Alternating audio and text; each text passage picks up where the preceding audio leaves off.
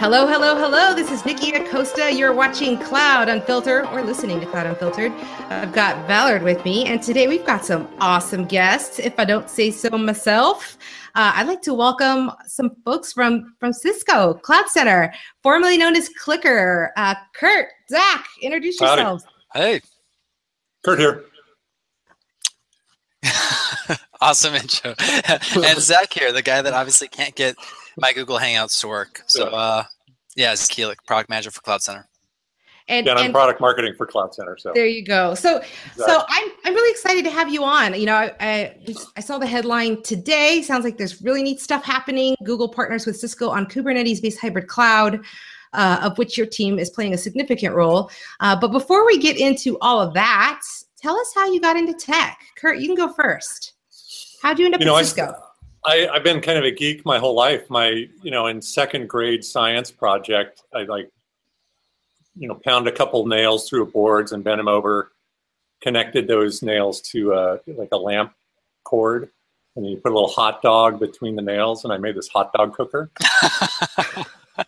And it's been downhill since then. That was I peaked early, So I got an engineering degree. I got into software after that, and have been focused on tech, either using tech or selling and marketing into organizations that use technology ever since. So despite all the good stuff behind you, you moved over to the dark side. Is that what you're saying? Exactly. So I don't know if I'm a cloud Jedi, but maybe a cloud Jedi wannabe. Awesome. But been involved with cloud for probably 7 years now. So. Yeah, I did a little Google stalking and saw some of your old videos from the VMware days. That's right. There you go. That's what we do. You haven't aged, for what it's worth. Oh, there you go. Yeah, and before that, I actually wrote a book on how to build a private cloud. That was back when I didn't know anything, so it's pretty fun reading now. That now goes to the fiction section? Exactly. Things have changed.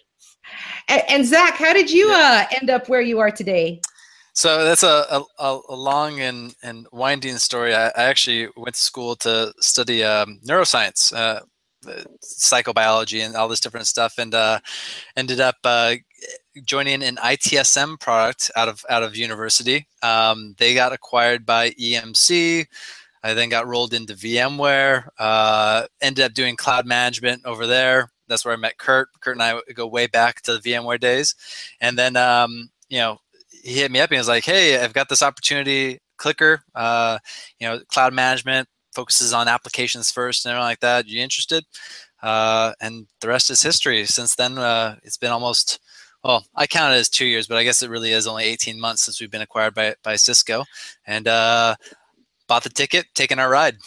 Maybe time goes faster while you're here. You age here at Cisco or something, right? Well, the amount of work that we put out in the 18 months, in fact, as a quick side note, is I actually thought all of our dates on our documentation the other day were wrong, because I was like, there's no way we delivered 4.8 this year. That had to have been at least a year and a half ago. Sure enough, the dates are right. We've just been churning out so much good stuff.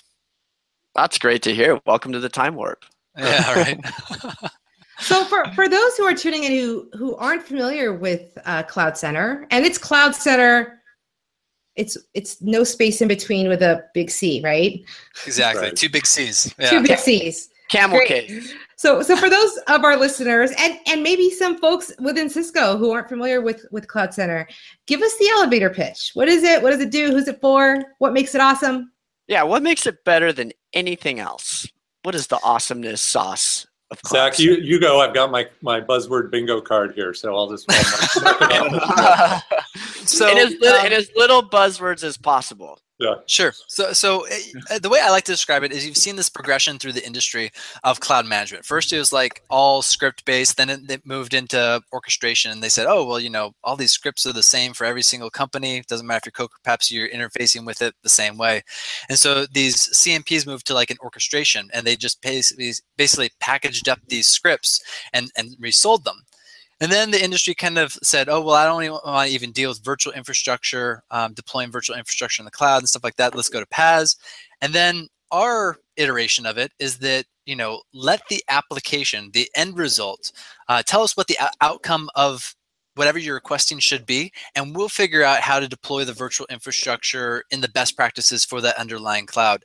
It just so happens that taking that methodology of, deploying virtual infrastructure, virtual machines and containers and all this different stuff in context or in scope of the application also makes it so that it can move to any cloud and it's not tied into one specific underlying infrastructure. So a lot of knock-on benefits that come from taking an application first approach to deploying and managing clouds. You want to add on? You want to add on to that? And by the way, CMP stands for Cloud Management Platform. Exactly. Yep. Right. Yeah, and I like to call it a cloud management or cloud consumption management platform, because it's not. You say, oh, I'm not managing, my Amazon S3 bucket with CloudCenter. You're actually deploying an application that consumes cloud resources. So it's really a cloud consumption. And so we allow, use automation to deploy and manage workloads. And then we kind of got a governance wrapper around it, because managing the people that are deploying those workloads, the clouds, the cloud accounts, Amazon East, Amazon West, and then the applications. In the current multi-cloud kind of environment, managing all of that happens together. They're really interdependent. So our cloud management platform, has a user perspective, an application perspective, and a cloud perspective. So you can apply governance and controls across all of that. So users get self-service, instant access to deploy what they need when they need it. But then you can also do that within policy and compliance and governance, so you don't have people doing things they shouldn't do. Can I take you a step down? Can you tell me how does the main user of CloudCenter actually use it? So is it an operations person? Is it a developer person? It can probably be both. But give me an example of how they would use it. Yeah, it's really it's basically a person needs a workload deployed. That can be as simple like a VM, or it can be a test or dev environment, or it can be a business application. So the user, if you will, is going into a portal and requesting, there's a set of easy buttons that they can click on, provide a little information, and then deploy that workload. So sometimes someone in IT may be using it, or you may have dev and test users, or you may have more like business application users that you may have a drug researcher who wants to stand up a drug environment, use it, run their analytics, and tear it down. So think of it as a consumption portal.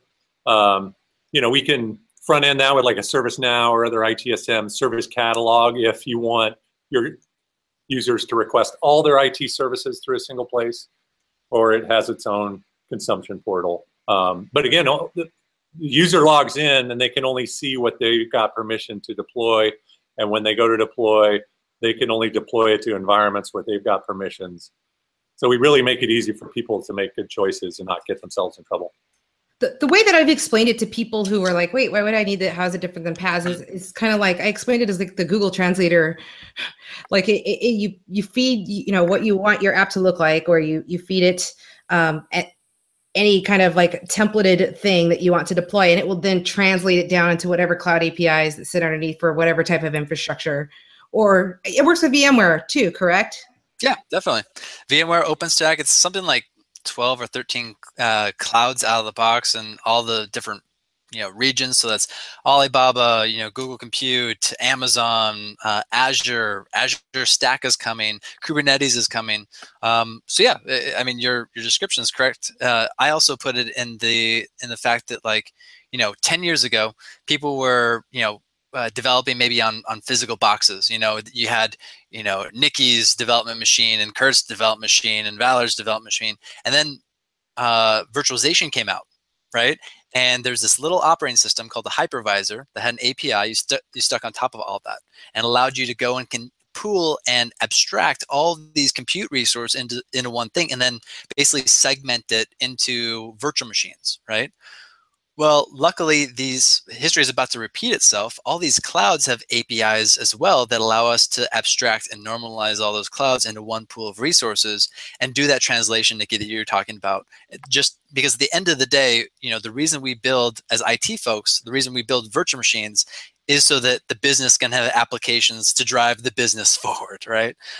So we took a tops-down approach on how we actually deploy that.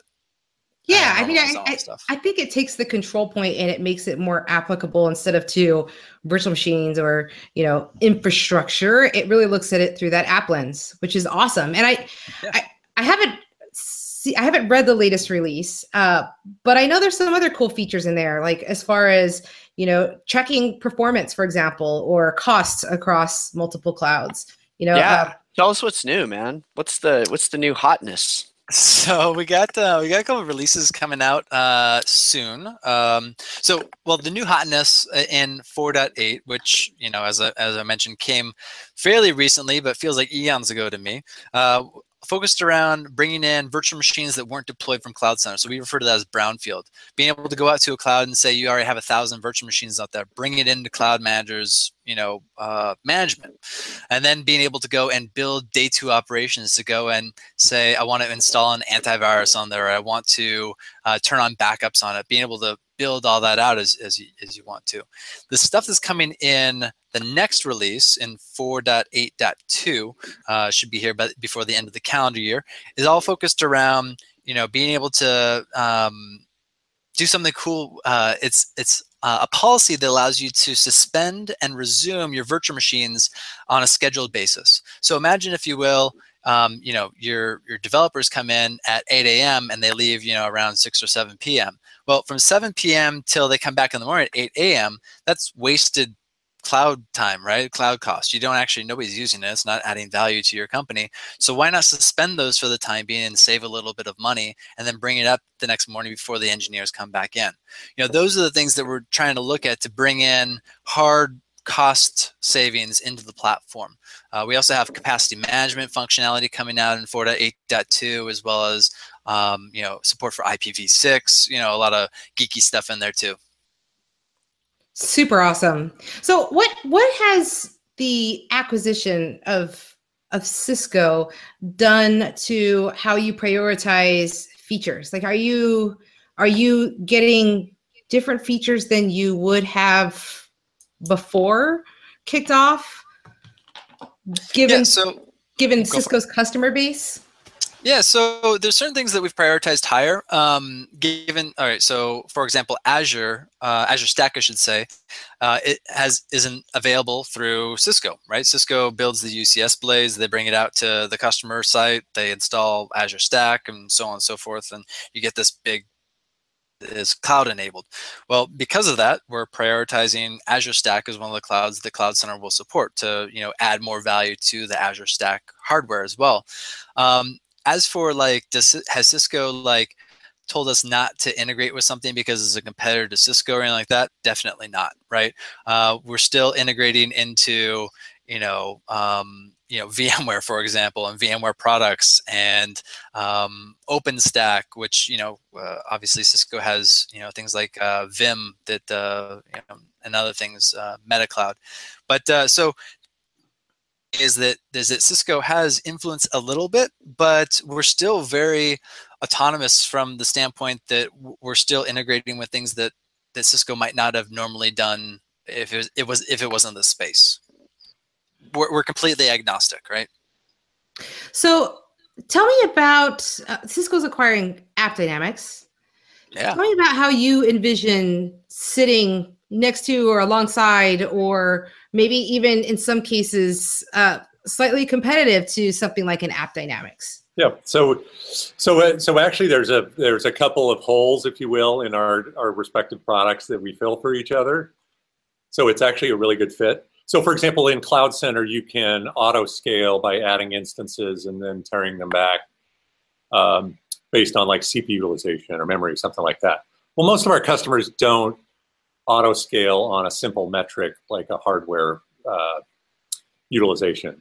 They want something like an AppDynamics to look at the whole ecosystem of everything from business transaction times all the way down to identify when an emerging issue is happening that may cause a business impact. So having, you can auto scale with CloudCenter, but adding, that kind of ecosystem and application monitoring capability of AppDynamics makes it better. It gives you more intelligence to make a better decision. Yeah. Okay. Yeah. That's right. And so similarly in AppDynamics, they can do this kind of pretty sophisticated monitoring and business logic so that if these conditions exist, send an email to an admin. If these other conditions exist, then we want to auto scale or do something. But they don't have that tool to actually go do the work. So we fill a hole there by actually being able to respond to a condition. So it's really a good yin and yang kind of story. So they can be more of the brains and you can be more of the brawn. That's right. Okay, yeah, that's right. Yeah, that's pretty good. Now, what about something like security and like Umbrella and some of those other things that have you been talking with them? Is that anything to do with this? Yeah, so I mean, CloudCenter is able to install a lot of those agents, or if they require agents along with it. So if you look at something like Stealth Watch or something like that, being able to, or even Cloud Lock, right? All these different things that are able to manage an application's security or the communications, right? CloudCenter wouldn't necessarily stand in the way of any of that, but it would help to have CloudCenter actually dynamically install the agents upon application deployment, and then of course tether that back to the central compute area that's taking all that information or all that data and making information of it. We do the same with titration today. We'll install a titration sensor if you're not using the 9K, so you can get information about your networking communications through the application. So it's kind of an ancillary story. It's nothing that like I said, we don't stand in the way, or we don't utilize any of that functionality today, but we do enable it. Yeah, I'm impressed at how easy it seems. Like all these things are pretty easy to integrate into. So like we could throw whatever product at you, and you say, yeah, we can integrate into that. We just use the API. Yeah. So it's, at the end of the day, it's content for us, right? So through the application deployment process, everything's kind of like a life cycle, right? And as you're deploying these virtual machines, we'd insert a script or an orchestration or however you wanted to, a Puppet, Chef, Ansible, touch point as well, that we could then go and just there. And that's how we made the AppD integration already, and the titration integration already, and all these other things. Yeah, it's just content to us at the end of the day. So along those lines, another cool integration is with like CSR 1000, right? So CSR 1000 is a virtual firewall. So you can go up on Amazon and download it from the marketplace, install it, and if you install the same at the other end back on-prem, then it provides a secure connection to the cloud. So CloudCenter can deploy an application if it's a split application where maybe you have your database back on-prem and your app or web tier up in the cloud. It can deploy the CSR on each end. Now CSR is kind of a heavy footprint, so we're actually looking at deploying an application that's split using an existing CSR service that's already been deployed and modeling that into an application profile. So that whole application deployment that's got that secure connectivity is kind of seamless to the person that's deploying the workload. So we try to, part of the philosophy behind CloudCenter is to try to hide a lot of that infrastructure detail from the users that want to be more focused on the application. Speaking of those users, I've definitely talked to, we talk to people every week, and it seems like, there's broad recognition that some customers are farther ahead than others, no matter what kind of tool or cloud sort of thing that you're talking about. It seems like there's a lot of people who are kind of trying to still implement and get their cloud strategy right. How is CloudCenter helping those folks? Well, I think you're right. There's a wide range, just like in any population. You got kind of a normal distribution, and so at the advanced end, we're seeing customers that say, we've spent 2 or 3 years moving to more of a service consumption model for how IT delivers, and as a result, their cloud bill is going up 50% a year, right? And so they're like, what can we do to kind of help throttle that? And so we've got a lot of those features like Zach mentioned, the suspension policy, scaling policies, being able to specify an instance size. If you give a developer small, medium, and large, they pick large with solid state drive. They always every time. Yeah. And in the cloud, if you look at a cloud rate card, every step up basically doubles the price. So we have some of those things in our product that help, pare back that cloud bill. And the general idea is, don't spend money on things that aren't adding value. So that's kind of out that, folks that have been in the cloud for a few years, maybe they're going into second cloud, that kind of use automation and software to find everything to your advantage. And then at the other end of the spectrum, we have customers that, go ahead. No, keep going. I was going to say at the other end of the spectrum, we have folks that are still, kind of like in the old days, you'd call like virtualization or virtualization plus, right? They've got their ESX clusters, they've got some, manual processes for deploying things. Somebody wants a simple VM or dev environment, and you kick off a help desk ticket, and it goes through, and 6 different people touch it. And 3 weeks later, you get your request fulfilled. So they may be using CloudCenter, even just in an on-prem environment, to help automate the deployment of a simple VM or a dev stack for, think of it as like a dev cloud in the corner. So we have folks that are doing that as well. So it's really, a broad spectrum. What is your take on container adoption? Are you seeing a lot of? That's the thing I like to tell.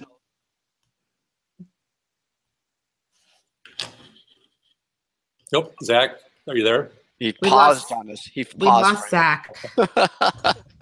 He's there. It looks like he's saying something very intelligent, though. Oh, is he back? I think I'm lagging. Oh, Zach, are you back? I think it's just lag here. Oh, yeah, we lost you. So you were going to go on to talk about containers. Yeah, just kind of wanted to get your sort of take on container adoption. Is it happening in production? Are people just kind of still testing the waters? What technologies are you seeing requests for within your platform? Yeah, we're definitely moving towards the market wanting to use and deploy containers in a production environment. It was really a kind of a developer-led kind of technology because of that help desk ticket and wait thing that I mentioned earlier. They want to be able to, do the Docker run command and then stand up an environment and get a consistent result without having to talk to IT to stand up the infrastructure and the stack beneath it. So we are moving towards supporting containers as a orchestrator in CloudCenter. So, we abstract the APIs. So if you deploy to Amazon, we convert the needs of the app into the API calls there. If you're deploying on-prem in vSphere, we convert. So we'll have an orchestrator for Kubernetes. So we'll convert the needs of the app into that, do that kind of native container deployment into a Kubernetes environment as well. And is that a difficult thing to do? Because maybe I don't have this right. I know a lot of CloudCenter was based on virtual machines initially, right? But I know that you guys mentioned at the beginning of our conversation today that it's mostly focused on applications. So is it a difficult thing to move from this paradigm where you're mostly supporting VMs to now moving towards containers, or is it a very simple change? No, I mean it's a little complicated at multiple levels. I mean, if there's networking is different in containers. There's you're not deploying a VM. You can. That's how CloudCenter does it now. You can deploy into Kubernetes, but you need to deploy a VM, and then we'll deploy a workload into that. So it does change things. We actually deploy components of our application in containers, and so it's not a foreign technology by any means. Right. So you've been doing a lot of container stuff already. Now it's just increasing the abilities for it. And then behind the scenes, there's kind of the housekeeping stuff that has to happen with a product like CloudCenter as well. Right now, we license based on number of VMs deployed. So if you go to a container kind of scheme where you're deploying workloads directly at the kernel level without a VM, then we need to update our licensing and able to track. So there's some of that kind of behind the scenes changes that need to happen as well. So it does represent a shift. So does CloudCenter, can it provide reporting to help customers with licensing and reporting? Sure. So when we deploy into say Amazon East, Amazon West, we have an orchestrator piece of software that goes into each of those regions. If you have multiple vCenter environments, so our orchestrator communicates with the little agent that we put in each VM. So we have detailed, granular data about consumption that we can then roll up, through the cloud rate card, if you will, or you can assign costs for time-based use in your like a VMware environment.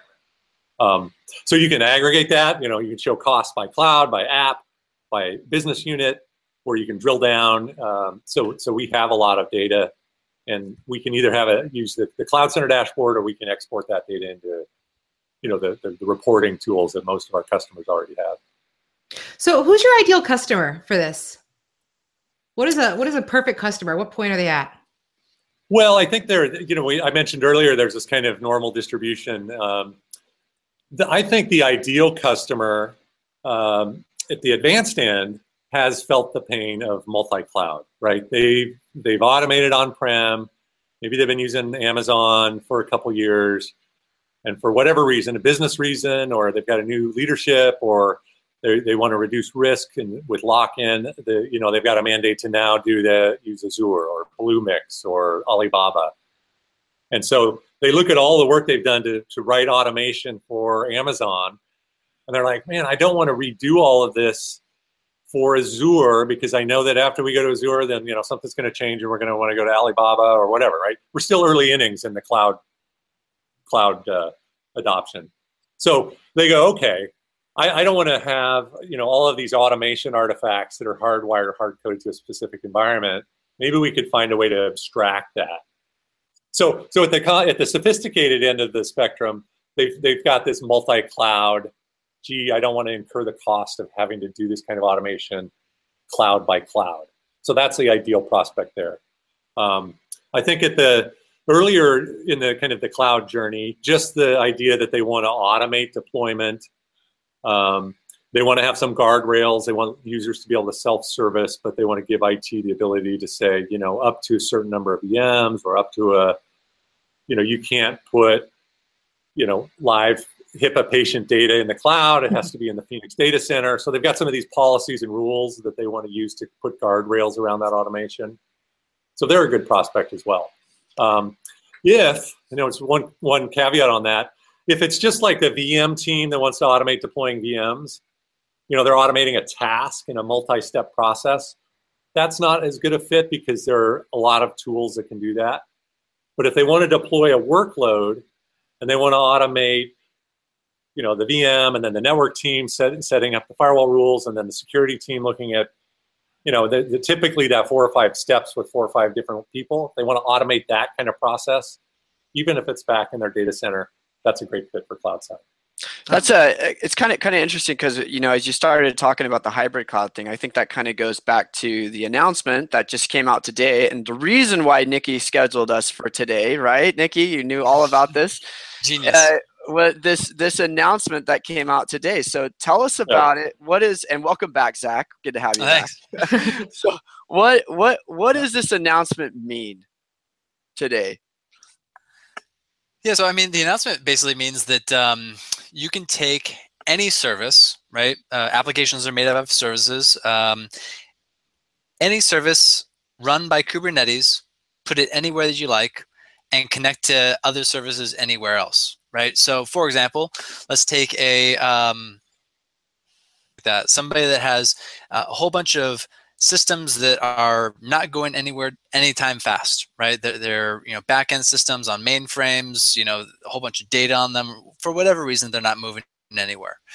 But you've got these developers that want to build new applications based on container technology that sits close to the end users, so they can have great performance and all this different stuff. Through Cisco's relationship with Google that we just announced, deploy these application services, or take advantage of services that are already provided by cloud vendors, and connect them to any of the other services in any other cloud, back on premise, anything like that, all securely done, everything and just make it. You don't care where the services live. You don't care where the data lives. You don't care where any of this stuff lives. We'll be able to connect it all through and manage it from one through your entire DevOps and software development lifecycle. Yeah. And just a little, to clarify a little, what we announced is basically a joint developed solution between Cisco and Google. And so it's a combined Cisco hardware and software, security, networking, connectivity, and then Google Cloud services, as well as other Google software, Kubernetes, and things like that. It's a combined solution, so it'll be pre-integrated, single order, a couple different configurations, Cisco support for level 1 with Google for level 2. So, what I kind of hear in the developer community is that they spend, they talk about focusing on the app, but people spend a lot of time on the stack. And so the idea here is you get this kind of Kubernetes, the flexibility and agility, but you get a pre-integrated single vendor stack. So that to me is pretty cool. Peanut butter jelly time, better together. Exactly. Get it. So talk to us about deployment. Like what happens, how is it delivered? When a customer says, yes, I want this sounds great. Like what does that process look like for them to get deployed and installed and trained and up and running and using it? Well, first, I think I have an order form here. Let me see. No, we take PayPal or no. Well, the idea is that Cisco has got is a global machine, right? So we've got a great field. We've got a lot of history and expertise in enterprise IT. We've got a huge partner community that helps sell our products out into the global accounts. So basically, it's taking a combined solution that's designed for the Cisco and Cisco partner community to really carry forward and sell with Google participation and support. And then you've got all these great Google services, the Google Cloud, as well as Kubernetes and Aptio and other things that really help modernize an application development and deployment process that are added to that as well. So it is a peanut butter and jelly kind of story, but the go-to-market is focused, on the Cisco machine, if you will. And then that Cisco support, the one number to call kind of thing, from a trusted provider like Cisco, that's a big deal as well. Again, like I said, a lot of people spend a lot of time kind of integrating these kinds of components into a stack. So this kind of pre-integrated stack as a kind of a way to simplify a lot of this technology that's being adopted, I think is a great value to our customers. So is the deployment a services engagement, or is it a software deployment? Who's deploying it? Well, there will be two flavors in general. There will be a kind of an extension of a hybrid hyper-converged. We're talking about HyperFlex with software pre-installed that reaches out to consume cloud services. So there will be Cisco and partner services available to help get that deployed and implemented. We'll have a big push on the DevNet and the developer community to help create content and create some momentum behind the users of this kind of technology. But yeah, it'll be sold and help implemented and supported by Cisco with Google. What are your thoughts on PaaS? On the Redshifts and the OpenShifts and the Pivotals of the world, like where does CloudCenter fit into that thinking, or not? Well, at a high level, I think of the PaaS decision as something that's made by the development team.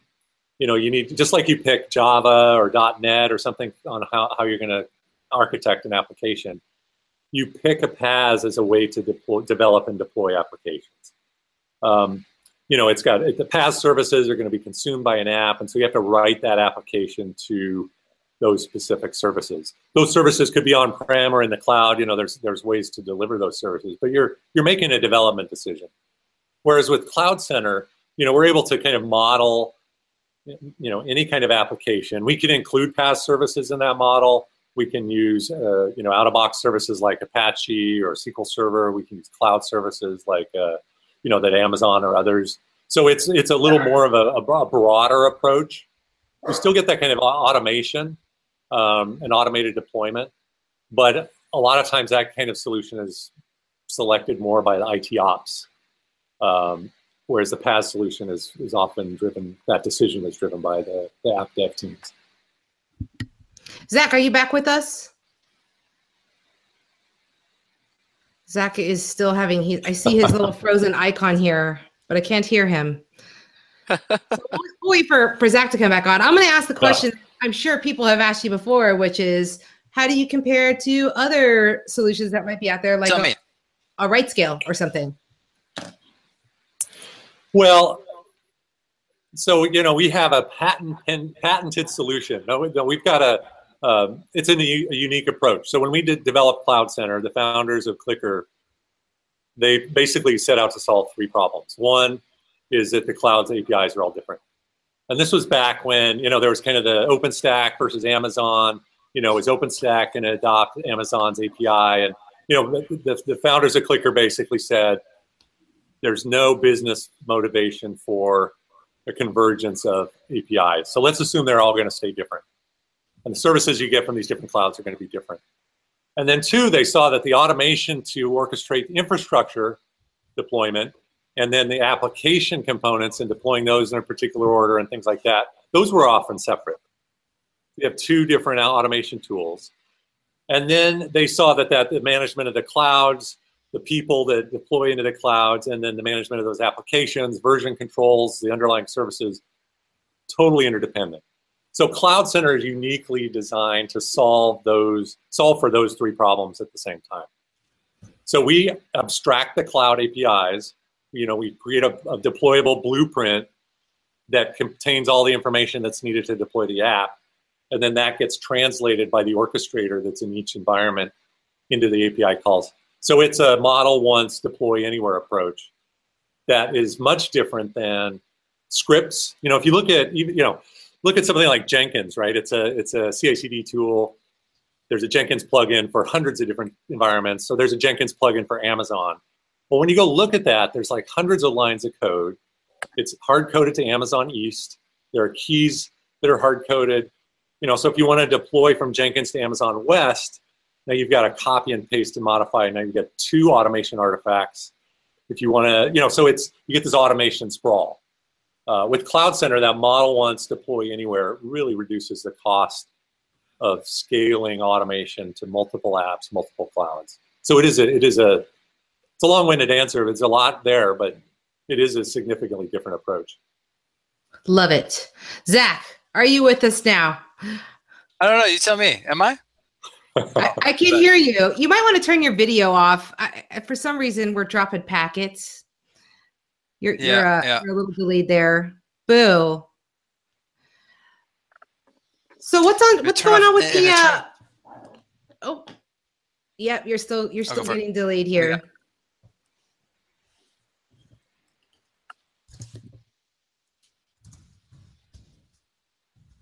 I was on a webcast with Zach once, and so I I can't remember if it's Phineas or Ferb, but it's one of them looks kind of like Zach, so I put that picture up instead of Zach. It's pretty funny. He told us in a private chat that his laptop is running 95 degrees. Oh yeah. Southern California is getting burned right now. Heat wave, yeah, it's ridiculous. I saw his windows open, and I always laugh because I live in Texas, and you never open your windows ever. It doesn't matter what time of year it is. Either bugs are going to come in or something else. Next time he's got to do his Google Hangout from his water cooled gaming desktop. It's like something with a little more. His mining rig. Yeah, exactly. So what's next for CloudCenter? Is there anything coming up? Any events that y'all are attending that you want to tell us about? We're going to Amazon. The Amazon show is coming up. Amazing events. I think last year it was like 50% growth in attendance from the year before, and it's supposed to be another 50%. Last year we had this great, we had this awesome spot right near the front door, and so we did a Family Feud game, which was this, this custom design thing in the Cisco booth. A lot of people go to the Amazon show and they see a Cisco booth and they're not sure what to think, right? So we got to make it fun. We're not there to sell racks worth of hardware. We've got a lot of, software that helps connect to the cloud. We've got software that helps secure the cloud. We got software that helps manage the cloud. So our purpose when we go to a show like Amazon is try to rebrand Cisco a little bit. It's not your father's Cisco kind of story. So this year, I may be letting the cat out of the bag here a little early, but we're going to actually have like a second booth out by the registration table. There's I don't know if you've gone to the Amazon show, but they've got like a DJ, up on the main floor by the escalators outside the show I've floor. seen that. Yeah, it's actually we're gonna register. Yeah. So we're gonna have a hang space, kind of across from the DJ booth. So we're gonna have our second booth outside the expo hall. So that's like the big reveal this year. So we're trying to make it fun. We're gonna have games. We're gonna have charging station. I tried to get us to have like a big dome like you've got at Burning Man, where you can kind of go in and zen out, and then maybe with some flaming sculptures. But there's rules when you go to a conference. So we'll have some fun games, and be able to hang out, maybe have some food, coffee. I don't know, but it'll be a space across from the DJ booth. That's right. But no dome and no furry boot covers. I guess. No furry boot covers. Maybe some hula hoops. I don't know. We'll see. Zach, I like your style, Kurt. Yeah. I like it too. Because you go to conference with 25,000 of your closest friends, and a lot of developers and people in tech aren't big extroverts. So like having a little space where they can kind of just unwind a little bit before they go back into the crowd. That's kind of. And by the second day too, sometimes you just need that. And by the way, without video, now you get a really cool picture of me and my wife on our honeymoon. By the way, nice. That's. Yeah, but yeah, at any of these conferences, you need somewhere just kick back and just get a little bit of coffee and just hang out and not be bothered for a little bit. Yeah, I wish I could have that at home. Yeah, for sure. I did actually. I just ordered. It's like a Kickstarter thing. It's like a hanging tree pod. It's like this little pod that hangs from a tree, and they've got like 6-foot ones now, and they have. Oh yeah. Now they have them where there's like mesh, and they've got like a door that like a little bug cover, and I'm like, yes, because hanging out in Texas isn't always that great, but I'm trying to create an atmosphere of zen and chill in my backyard. It's like a human-sized gerbil nest, right? That hangs from the tree. Yeah. Oh, it's cool. It's really neat. It's like a little hanging tent. And since you're not touching the ground, you don't have to worry about ants, which is nice. Oh, right. I want to one day. I want to repeat the Amazon laser course, maybe for my son's birthday party. The little laser course that they did, where if you touch the lasers, you got to like climb through the lasers. And if Mission Impossible style? Yeah, Mission Impossible style. Oh, nice. That'd be great. They've done some really cool things at that conference. So fun. So fun. Well, we are about out of time, Kurt. I know you have a hard stop here in a couple of minutes, so I wanted to thank you both so very much. Zach, I'm so sorry about the technical difficulties you're having, but it's like 95 degrees in San Diego right now. My laptop's going crazy. It's just nuts. I can't even believe it. You can follow Zach at Zackomatic, which is probably one of the more fun Twitter handles I've gotten to say. And Kurt, what is your Twitter handle? I've got a unique name, so I actually got to use my name. So it's just Kurt Milne. Milne. That's right. So lucky. So lucky. Well, if anyone has questions about CloudCenter, feel free to give these guys a shout on Twitter, or if you are an existing Cisco customer, feel free to talk to your Cisco account rep. Yeah, and they'll be happy to get you plugged into these guys. What a great team of people over Thanks at CloudCenter. for having us. It's been super fun. Yeah. It's been fun. Awesome. Let's do it again soon. We'll have to do it again. I know you guys have some other cool stuff that's coming up, and I would love to talk to you more about it. So hopefully we can have you on before the end of the year. Sounds great. That'd be awesome. Thanks, guys. See you later. All right. Everyone say bye. All right, later on. Bye. Thanks for listening to this week's episode of Cloud Unfiltered. If you liked what you heard, we encourage you to subscribe, rate, and review this podcast on iTunes. And please join us next week for another discussion about the people, technologies, and strategies that are driving the phenomenon known as cloud. Unfiltered, of course.